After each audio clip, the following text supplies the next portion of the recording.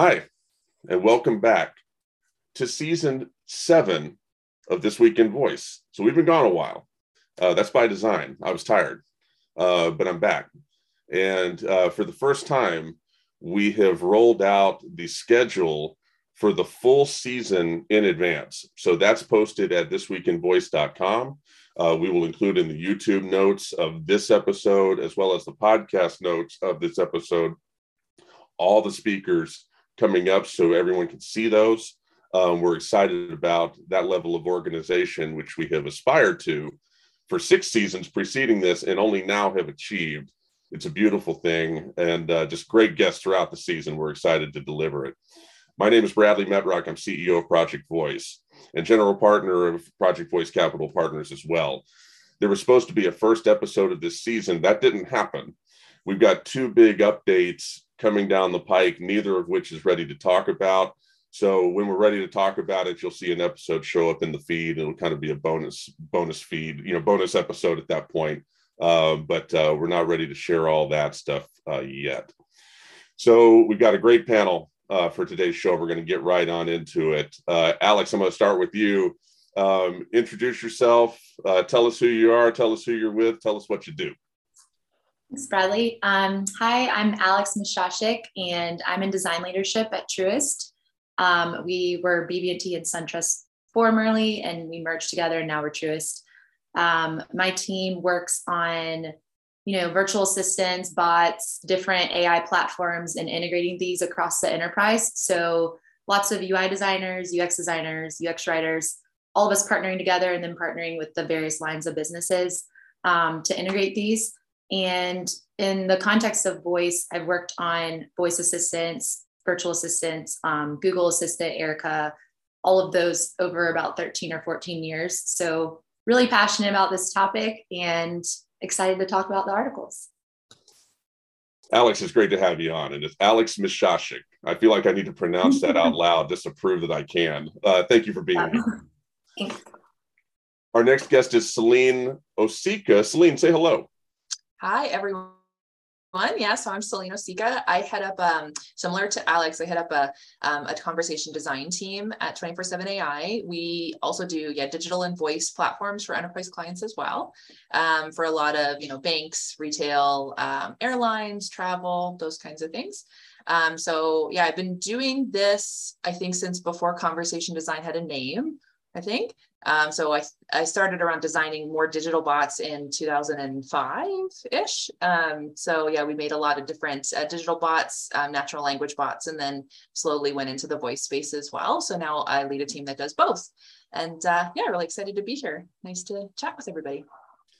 Celine, it's great to have you on the show, and a long time coming for 24/7 also. Thank you for being here. Great, thanks. Our third guest is Maddie Apple of Women in Voice. Maddie, say hello.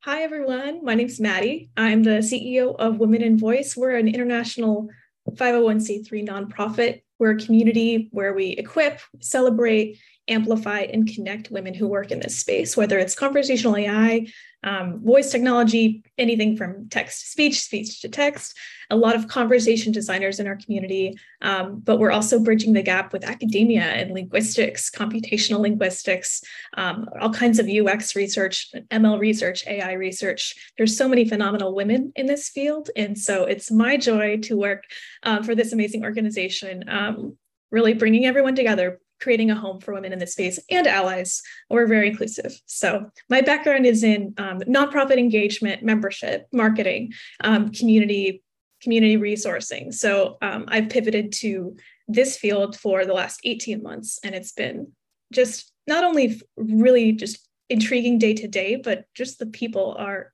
so wonderful. So I'm really looking forward to our conversation today.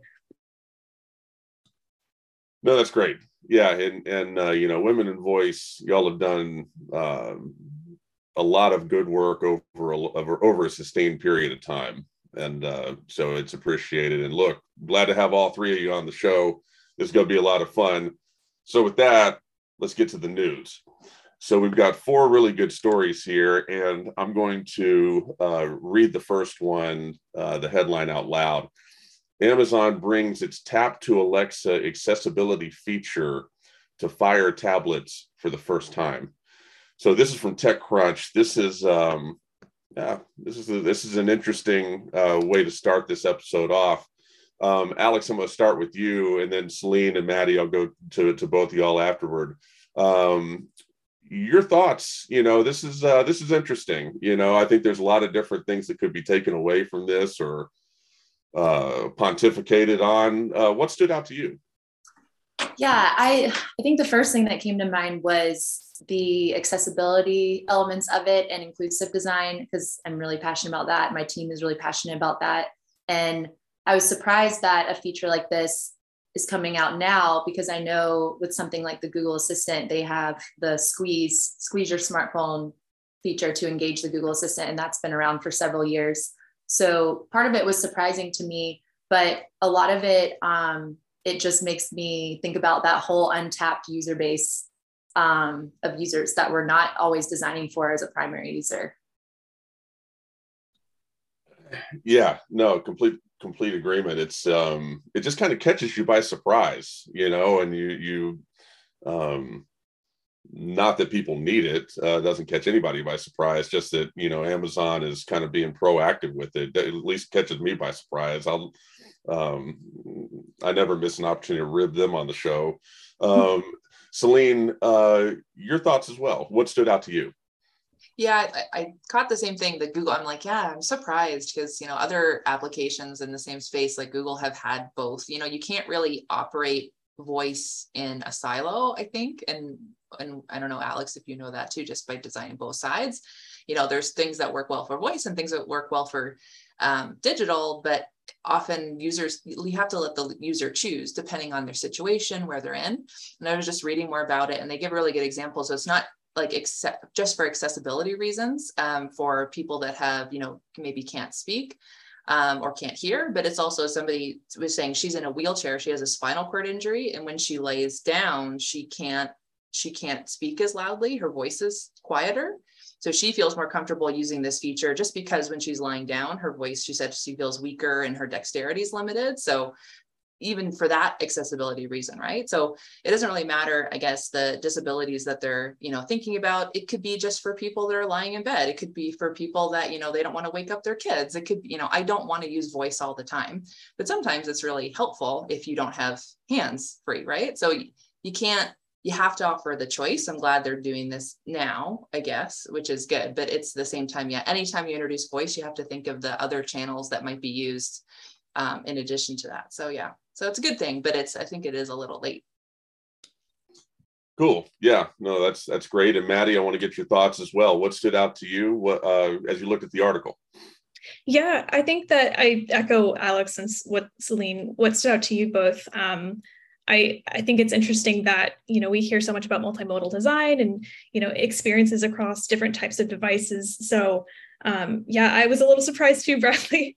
But I think one of the things that was ringing in my ear was people being able to create those custom shortcuts for their own actions that they wanted to take. I know it's a skill, it's not an action, but yeah, being able to make those custom tiles is something that I was like, oh, like I think that's going above and beyond just here's an Alexa button that you can tap, but you can also design your own shortcuts for those power users who run into those issues with mobility and accessibility. So that was interesting to me, and yeah, it's some of these use cases that come out. A lot of users don't ask for them, but may find interesting uses for them. So I think it'll be interesting to see how the public responds and if anyone publishes any hacks about this or not. I don't know. Yeah, no, I think that's great. Just great commentary all the way around. I mean, I think that it's interesting, right? We're getting to the point with voice where it works. So it's like for 5 years ago, 6 years ago, 7 years ago, it's not a given whether it's going to work. Like it's far from a given whether it's going to work. Now it works. So the door's open to all sorts of new possibilities. And it's exciting to see Amazon with their legion of personnel thinking about that. And, we had Juliana Tarpe Haddad at Project Voice 2022, talking about this, and it really stood out. And it's interesting to me too to see that as much of a behemoth as Amazon is, they are very unsuccessful at stamping out the passion of the people that work for them. And she gave a very impassioned talk about accessibility, and then I turned around and introduced her to an organization in Birmingham that does a bunch of accessibility stuff. And when she was over from Seattle, she met with them and took an extra day to do that away from her family to meet with them and do that research. And so, yeah, and then, and she's the one who's being quoted in all of these pieces, including the one that's mentioned here. So, yeah, it's exciting. It's exciting to see. Any closing thoughts on this? Well, I'll say, and I welcome your closing thoughts, ladies, too, but I'll say, like, speaking to Alexa is so iconic for their brand. So I think I'm still shook by, like, oh, you can use Alexa without talking to her.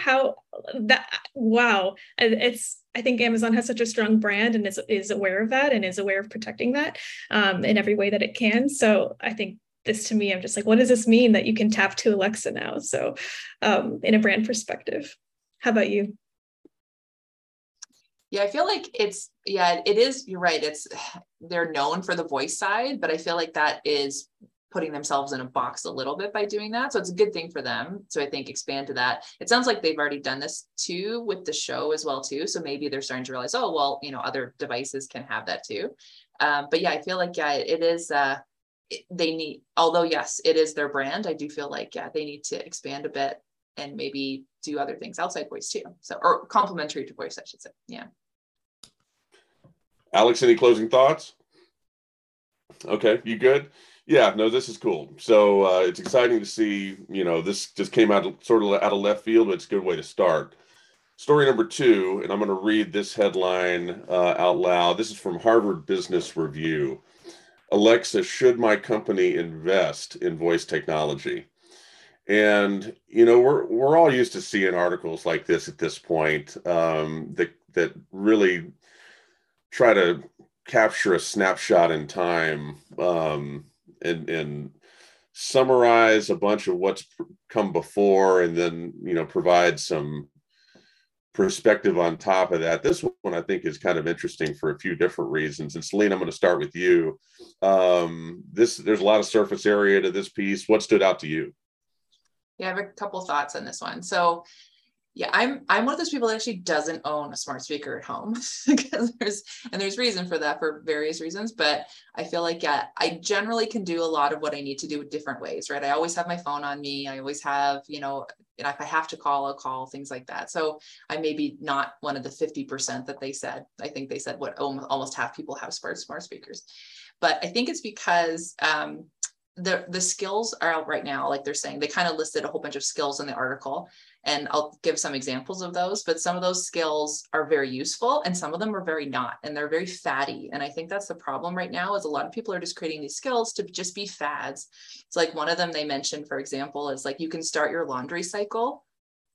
But why? I have to go change my laundry anyway. So I can push a button. I don't understand that. So they kind of mentioned that some of these are just frivolous, but they mentioned another one. They said, when you buy like hair dye, it comes, anybody dyed their hair, right? So it comes with like this big sheet of like, hey, you have to read all these instructions. Your hands are always in gloves and always like messy with hair dye. So reading instructions, figuring out how long, that's really, anything cooking or anything you're doing with your hands, that's a really good skill. So it like walks you through their hair dye instructions. So like, that's a great, not fatty skill that I think Clairol did it. But then they mentioned one more of things like, not that it's not helpful, it's just, you can do it in other ways. So things like United and American Express, they created skills that you can easily do in other ways. So either like online or just calling their phone number, which we support as well. So the only thing I think that last use case is very interesting and very helpful is that what they've done is they've kind of created, they already have an IVR. Let's talk about United for you. So they already have an IVR, so you can call and just check your upcoming flights, for example. So what they did is they completely made a separate skill, I think, to leverage that. It's to leverage that same intent, but it's a completely different build. So they built two different platforms. So that's a lot of cost for them. It's a lot of investment for them that they didn't have to do. So there are ways to leverage what they've already built in an IVR into a skill. So I probably would go with that way. So they didn't lose all of that, they can reuse all of the things that they've done. So I think this is interesting. I think there is investment to be done in this for sure. Just careful investment, not fatty investment, but investment that actually is going to bring value to your brand, not just, just, hey, I have a skill to turn on your laundry machine, but you're going to have to still put in your laundry. We can't do that yet, things like that. So yeah, so it's interesting. Perfect. Yeah, that's great. Maddie, want to get your thoughts as well? What stood out to you? Well, it's interesting on Celine's last note, the relationship we're seeing between AI skills and robotics. So I know we'll get to that next, or we'll get to that later in this episode. But it looks like that in the decades to come, that would be the missing piece to really leverage some of these voice skills and activations. So I also found it interesting. The article was a little pessimistic in some areas, a little overly pessimistic, a little overly optimistic in other areas. I think that some of the skills that they referenced, there are other examples of, you can make a skill for a smart stove, but maybe it has a different benefit than what you first think. So for instance, I've been talking to this female founder who launched Ohm Kitchen. And so this is a smart stove that it's a safety mechanism. And so the benefit, the value is in preventing fires. The value is in keeping your family safe, and keeping yourself hands-free if you're in the other room, if you're in a different part of the house. There's a few examples like that. And I'm notorious for leaving the burner on. My husband hates me for it. So that would, if every time I leave on a trip, that would be helpful. And instead of, oh, did I turn the burner off? I can check. Yeah, exactly. It's a great example. Totally right. It can't do your laundry for you, but hey, there's all these other use cases that, could add value in other ways. So I think that, I know Celine had a lot of great thoughts about how IVRs could really max out some of that investment that's been done in these skills that are falling flat. But I think this article is going to come out, every year with different little side notes, but we're seeing it on the ground level, and over time, all the value that voice has added to each different industry, whether it's finance, investment, banking, healthcare. Oh my gosh! Every time I have to call Kaiser, I'm just like, okay, somebody worked very hard on this IVR. So yeah, I'd love to hear what Alex has to say as well. Perfect. Yeah, Alex, your thoughts. I had many thoughts on this one, so I'll try to simplify those. I think the first thing that stood out to me is I was worried that people would see Harvard and see voice assistants decrease companies' value in like bold headings and just grab that and use it, to justify some big business decision. So I think at first I saw a few things that were a little alarming to me, just because of we all go through the same obstacles when we're advocating for innovation in these products in the future. And I was worried that some of it could be taken out of context, because I think the article was purely talking about voice assistants with a single modality, it sounded like, instead of something like an Echo Show, for example, that would be a voice assistant with additional modalities. And if they looked at those types of devices in these scenarios, I think it would change a lot of the data that they're kind of reporting out on. If you think about, especially in financial institutions, it's really high risk sending money or completing a transaction just by voice. The client doesn't have any way to see what's going on a graphical user interface. They don't have a way to have that reassurance or confirm, and then it's their money and livelihood. So if there's an error, it's a lot worse than messing up pizza toppings. So I think that's kind of the first thing that stood out to me is, hey, yeah, this totally makes sense in some scenarios for single modality devices. But I think kind of what we're trying to do at Truist, and a lot of other big banks are trying to do, is figure out how to leverage all these additional modalities creatively and in a way that really adds value to the client. So they aren't uncomfortable using something like this because they're able to kind of be in more control of the situation. Yeah, no, that's really good. Great comments all the way around. I do agree 100% that it's difficult to tie stuff with voice assistants back to company value. Like I thought that was a pretty tenuous, pretty difficult thing to try to do. If you line up 100 people working within the conversational AI, the voice AI continuum, which is what I'm now starting to call it, you're going to get 100 different opinions on the enterprise value of whatever functionality, whatever chat or voice functionality you're talking about. So if 100 practitioners in the space are going to disagree, there's no way the market knows how to price that. And we've already seen that too, with things like, I'll just use SoundHound as an example with their SPAC. It's like, is SoundHound a $2 billion company? Well, the market at one point said they were. But again, you go to 100 voice conversational AI people, you're going to get some different opinions about that. Some may be more, some may be less. So, that I thought was a real tough part of the article, is tying it back in that way. But, are you talking about where it said it fell by like 1.2% when they launched these things and that their stock fell? Yeah, it's at different parts, but like in the headline toward the bottom, when voice assistants are used for transactional features, they decrease company value. Yeah, which is what you're talking about actually. With yeah, I found that weird too. And I wouldn't think they would. I mean, that's a big chunk to decrease. So I'm wondering, what the data is behind that, because I find that surprising too. Yeah.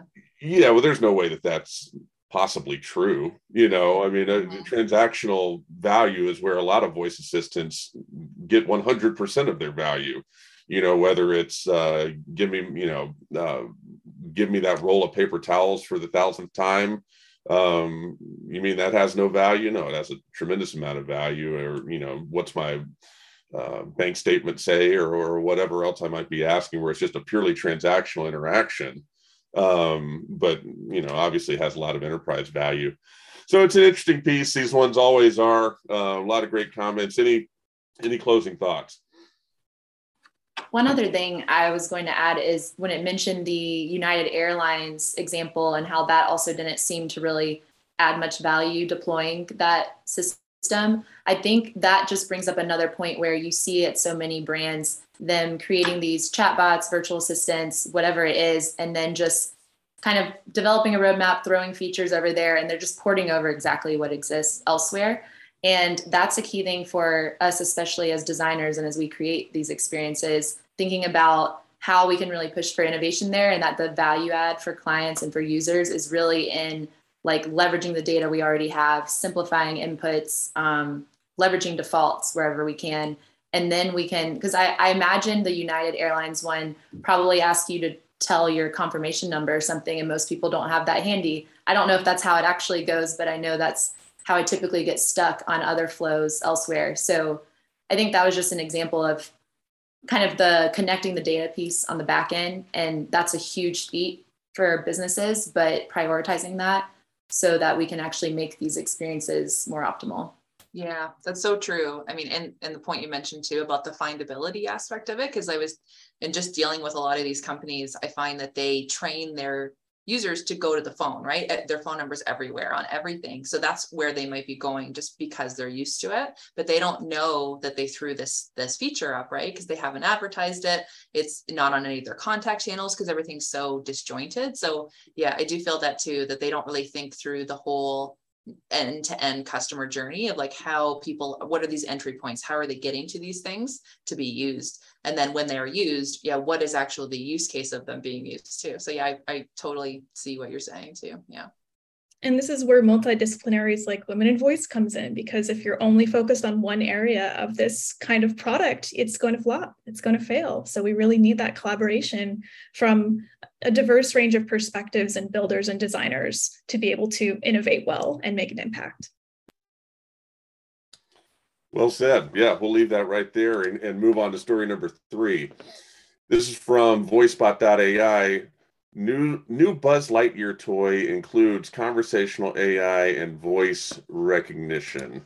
And I want to glance and make sure, yeah, I'm not getting out of order. Good. That's the third one. So this is this is an interesting story. I definitely wanted to include this. I think the VoiceBot gets a shout out here. We frequently use their articles. I think there's been like 2 episodes in the previous 6 seasons where we didn't have a VoiceBot article mentioned. It's exactly for articles like this that you're not going to find other places. So shout out to them. Maddie, I'm going to start with you, and then Alex and Celine, I'll go to you. Super interesting piece. What stood out? Goodness gracious, there's going to be an $800 talking robot on the market this Christmas. That's what I thought. That's the first thing that stood out to me too, was the cost. I know. And here we are. I mean, people have been predicting the future. There would be robots, there'd be toys, and Buzz Lightyear's bringing it. So I'm fascinated by this. I saw a lot of caveats, a lot of like, well, there's going to be limited options. It's conversational, but with very limited. And so I couldn't help but think of, Buzz Lightyear. I came of age when Toy Story was coming out. So it was like, what were the other toys back then? And what's going to be the first play for young women and young girls? What's for that first conversational AI robot for girls going to look like? I can't help but ask. I know a lot of women young love Buzz Lightyear, not just for boys, but yeah, those are some of my thoughts, as well as this product was designed to listen to children's voices and respond to children. So I do have some questions about that data and that training on that AI, and what are the ethics of were they using synthetic children's voices, or were they working, did they contract some child actors? I have questions, but ultimately just really curious to see how this plays out in the market. Oh, I think we know how it's going to play out in the market, but yeah, no, I think no, that's good to hear your thoughts on that. Alex, you as well. What stood out? Yeah, I agree with what Maddie said. I definitely was intrigued by it. And I know the price point, I'm like, how many people can afford to give that to their kids as like a toy? But I think I don't know if my brain is just naturally trained to always find a pro and con of every article, but I also started kind of going down this route of, okay, how does that potentially impact developmental psychology? And when kids are in, that phase where they're just learning everything really rapidly, it just makes me curious how it's going to influence their behaviors later. If they're learning and exposed to something like that at X age, I don't think it said anything about specific age, but that's kind of where my mind went was, okay, we've heard that Gen Z is the largest living population in the US. And we already know how them growing up being digitally native and on all these devices has influenced their behaviors and their interests and environments. So I just started thinking about the future and how would these kids be different, just like, Gen Z has shown that. And then I also I'm a little more traditional. So I'm like, I'd prefer a Cabbage Patch Kid. But I mean, they're also a lot cheaper. But at the same time, that's hard to say because I'm obviously really passionate about this stuff. And it kind of, I guess there would just have to be proper controls in place. And you'd have to think about the fact that there are parents who probably want different controls in place, and the two sides of the coin. So. No, yeah, complete agreement. And I think a lot of great points there as well. Celine, I'll go to you. What stood out? Interesting piece. Yeah, so definitely the cost, like everyone's saying, that's crazy, like for a toy. It's just, I don't know, we'll see. But I think, like Alex was saying, the positive of it is that if we had to pick any toy to do this to, it would be a Buzz Lightyear. I think that's pretty appropriate that I guess that came out that way. So it's kind of cool. I'd like to play with it. I just want to see it because, yeah, they're saying AI is limited. So I'm like, oh, I wonder how much, are people really trying to stump it, or is for kids, is it fine? So that was my question too. But yeah, and then I was thinking like, it's almost like this is still making news that these toys are coming out with AI and you can talk to it. I think you can like program its movements and things like that. I'm like, this can't be new. And I think I heard somewhere the first toy that did this was built in like 1922. It was like Radio Rex, I think. And you could, yeah, 1922. So that this isn't necessarily a new concept. I think they're just making it, you know, again, back with the fad word. Oh, you know, AI and conversational AI is fad. And, you know, all these, like, you know, you can get the robot dog, the Sony robot dog, things like that. It's just very fatty. But at the same time, I think it'd be fun to play with, but I would want not to pay $800 for it. That's the only thing. Well, yeah. Well, and I'm curious, what's the shelf life? I mean, you know, how long does Buzz last? Kids you play know, so rough. Yeah, exactly. Yeah. I mean, yeah, they like my kid already. I got her a Kindle Fire, and during nap time was spitting into the speaker, and I had to buy a new one because it was waterlogged. So it's like, yeah, these, I don't know if I maybe they'll take a Tesla. $60, right? So this is 800. I was going to say, maybe they'll take a Tesla approach where they'll just like, you know, you own this, we will ship you replacement parts, maybe a small fee. It's Disney, probably not. Yeah. Well, there you go. Yeah. Just buy a new one. New one's coming out. Much more likely. Yeah. But I thought it'd be kind of cool though. Like we could all probably on this call design a much cheaper one for our kids, you know, and just, you know, have them play with a voice that, you know, that's our privilege, I guess. But yeah, it was interesting. Yeah, it'd be fun, but yeah, the price point has got me. But I think like you said, Alex, too, that giving all these kids a lot of these electronic toys too does have an impact. Because yeah, as my kids, I actually don't, being in the tech space, I don't give them any electronic toys at all. Like they all have like, you know, Imagine toys and wood toys, but it's now, yeah, I feel like it's getting into like, how is it going to shape them? Having these toys that are starting to talk with them and having conversations with them, how is that going to change their ability to communicate and have real communication with other humans? You know, will it, take that away? Will it enhance it? I don't know. Yeah, it's a really good question that Alex raised too. Yeah. The iPad generation becomes the voice generation. Yeah, exactly. And it even mentioned, I don't remember if it was at the end of the article or if it was something like highlighted at the end, but it was something about a platform that reads bedtime stories for kids. That also stood out to me because I'm like, okay, so we're like trained to design for creating moments and like marrying the technology to humans and bringing touch. Like we want to create these moments and enhance them for people. And what would that do if it replaces the human in that scenario completely? And, you know, kids are getting bedtime stories read by a bot. That's so true. And I'm sure that's a very controversial thing too. Mm-hmm. Mm-hmm. Yeah, this is,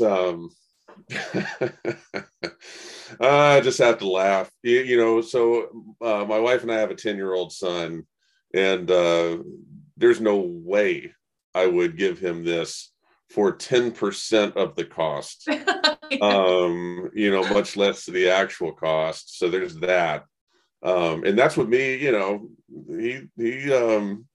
he has a healthy fear of not taking care of his things. And even under that scenario, I still wouldn't do it. So, you know, I guess there's your data point. You know, back when Alexa first came out, you know, 16, 17, and the device is flying off the shelf, it was a criticism that was raised against the ecosystem, because we discussed it on this show. I remember it at least once, if not twice, explicitly, and then it implicitly came up all the time where, you know, there's equity problems with the fact that, you know, Amazon's customer base skews educated and skews affluent. So guess what? Who has the devices? People who are educated and affluent. So the rich get richer and all that sort of thing going on. And it's hard not to look at this sort of story and see the exact same thing. I'm not convinced there is any value to this device, but let's just say for a moment that there was. It's only, you know, very rich people with $1,000 to blow, you know, 700 or whatever, 650 plus tax, that would have it. So, you know, there's do we really want like the rich kids growing up with a device that maybe expands your mental horizons and nobody else having it? I think that's an interesting thing to ponder. And then finally, why, you know, the piece kind of implies that there's not a lot of meat on the bones to what this thing says.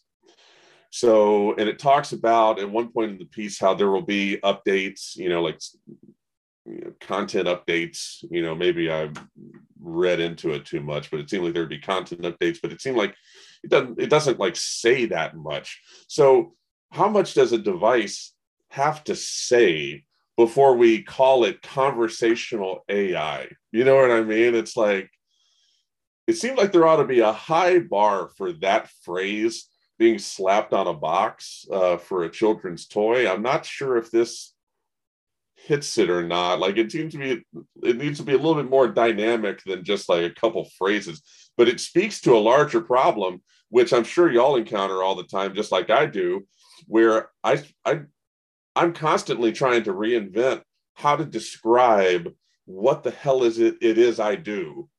And yeah, I can talk about voice, but then you got people who are working in the contact center who think that the stuff that we're doing doesn't apply to them. I could use conversational AI, and then people, who are doing voice implementations at quick service restaurants think that it's just chat and it doesn't necessarily apply to them. So, and then if I say conversational AI, it's not a given. That there's not a clear understanding of, like, if you drew a Venn diagram of what's conversational AI, voice technology,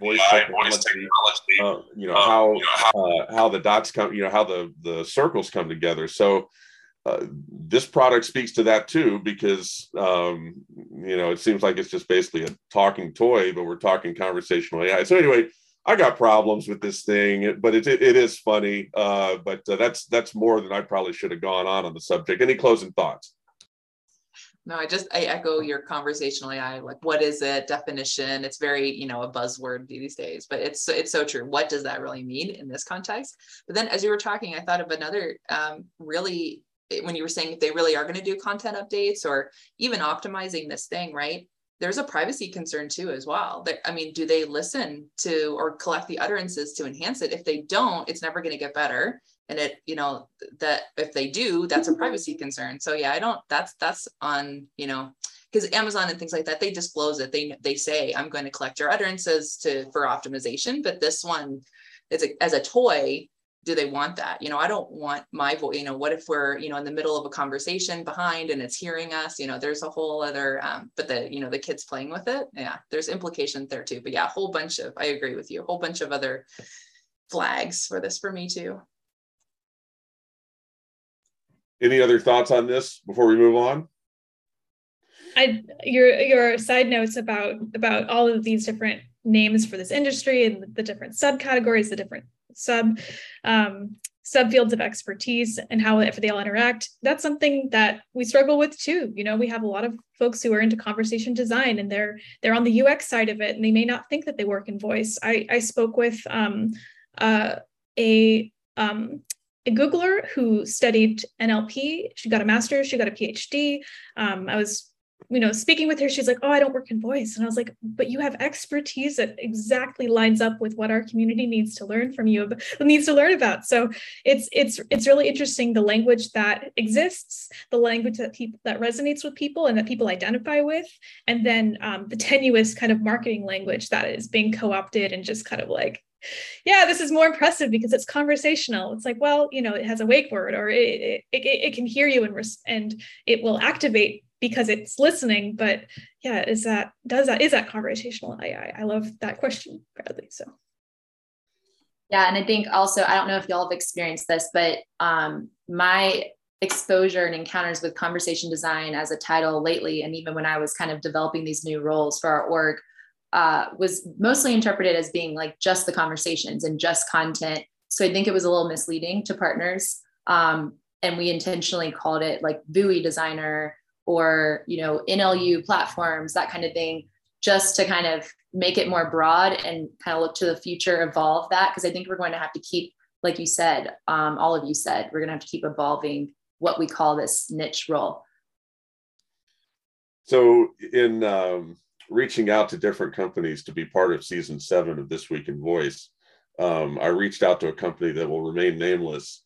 And I always end up interacting with marketing people, which is probably the correct touch point.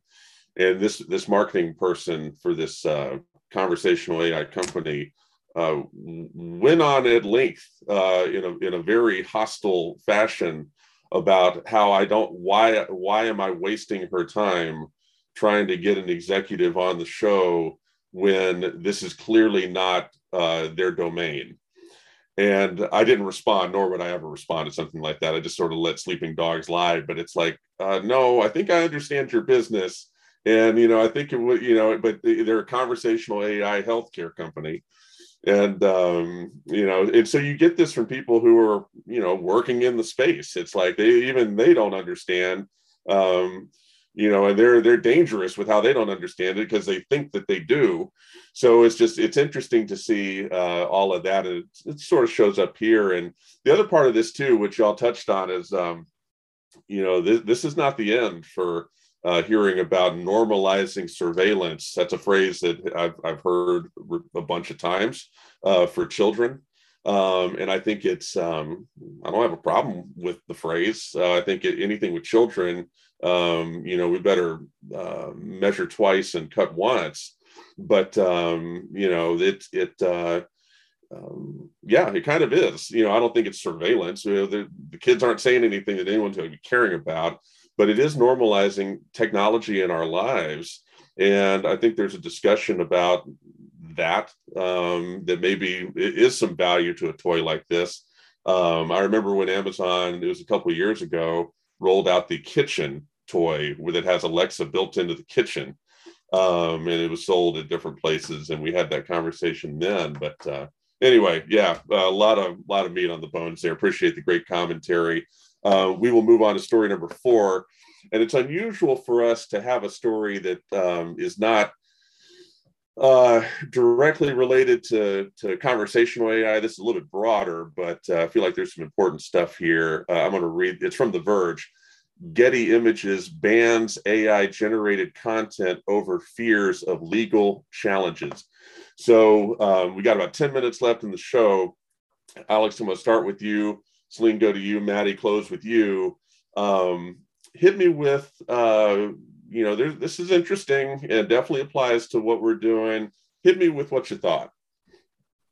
Yeah, you picked some great articles. I definitely I couldn't even convince myself of how I felt on most of them because I would go so back and forth. I thought this was really interesting. I don't know much about those platforms, but I do know that it can basically come up with a drawing or whatever it's putting out there in like under 60 seconds. So when you compare that to like an artist who might spend days, months, however long into that same image that it's pulling from, that's where I'm like, oh, this is kind of like, where's the line type of situation. I think I could see it being like a separate industry or field as long as there are the right controls in place. Like maybe it's a group of artists who opt in to being leveraged in this way, potentially. And it's like maybe a way to promote their work instead of it just kind of pulling from random things and you don't really know where it's grabbing that source file from. And I don't think it's disclosing or like attributing it to anyone either when it actually forms it. So given that the guy was able to go win a competition against other people who like painted or did whatever to get their art, I thought that was just a little, it reminds me of plagiarism. It just seemed a little awkward. But yeah, those are my initial thoughts. Excellent. Yeah. Celine, what stood out to you? Yeah, kind of the same. Yeah, I got access to DALL-E like a couple months ago, so I've been playing with it, and it is scary how, I guess, it's a blend between being very original, but obviously it has to come from somewhere, right? Like the templates themselves, you can tweak them a bit, but I don't know how to describe it, but yeah, when you come back, it gives you 4 different options, for example, and those 4 different options tend to be pretty similar. Sometimes they're very different, but they're similar because I think they're based on one thing, right? So it is coming from somebody. So yeah, I question how original these really are because you can take one image and make it look completely different and it can become sort of original, but yeah, it is a question maybe it's not blatant plagiarism, but it is taking from something. But again, I mean, so every AI is also like, so all of those things that came up before where, they have these scripts, right? So the scripts are writing, I have a script that's writing a sitcom, all that kind of stuff. All that's coming also from people that have written things before in the past. So why was that not an issue? So that's my question, I guess, is, yeah, all these new things are so awesome. And I'm just amazed with what DALL-E can create, but it's everything new. You have to make boundaries, limitations. You have to start asking ethical questions, all those things. And I think we tend to, as a society, get captivated by these new things, like, ooh, what's this? Just like the Buzz Lightyear thing, same thing, or, ooh, it's a talking toy, but then people don't think privacy. In this case, people don't think ethics of where these things are coming from. They're just dazzled by the newness and the coolness of it. But yeah, I mean, I even checked out on DALL-E's site, just as I'm making these, what their content policy is. And even it's vague there too. So some places say on their site, you can use it for like profit. And some places it doesn't say that you can't.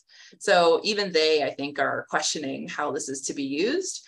And recently I just saw also, there's a whole aspect of uploading people's faces to it as well. They recently banned that because of deep fakes and things like that. And then they just allowed it now. So now you can add faces as well, because they say their filters are good enough to remove anything, harmful that might come out of that. But even so, are their filters good? They seem confident in that, but you're getting into a whole bunch of things we've never thought about before as humans. And it's scary, cool, but also scary. So yeah, it's a very interesting topic for sure. Perfect. And Maddie, we'll give you the last word. What you think? I think that I couldn't agree more with Alex and Celine. I think that with Getty Images and Shutterstock now banning these machine-generated images, I'm wondering if there's going to be a market, if there's going to be a new competitor emerging saying, you know what, you can bring your AI-generated art here, whether it's a script or a poem or a spoken word or art. So.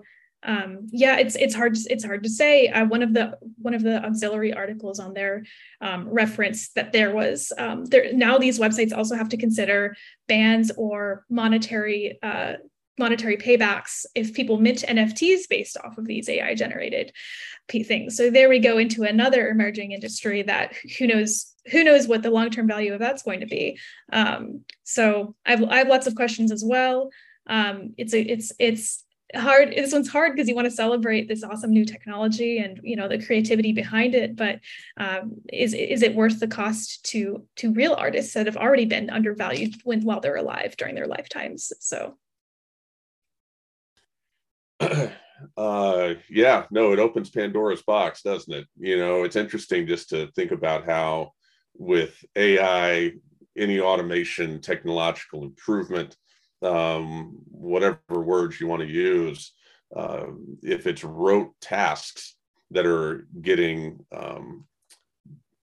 deleted, then people sort of have the thought that, you had it coming. That's the march of life. But when it comes to art, it's totally different, and it really challenges us, or anything that is a fusion of art and science. Art and other mechanics, art in any percentage part of something, AI being able to replace or even in some cases perhaps surpass what humans can do. I don't think we're ready for that yet, as evidenced by some of the stuff in this article. So look, this is great comments all the way around. It's just fantastic to start the season off with such a talented group of folks. Alex, Celine, Maddie, thank you all for being on the show. Well, thanks for inviting me. Great chatting with everybody. Great talking to you guys. Likewise. Thanks for having us. For season 7, episode 2 of This Week in Voice, thank you for watching. If you're watching on YouTube, thanks for listening. If you're on your podcast provider of choice, until next time.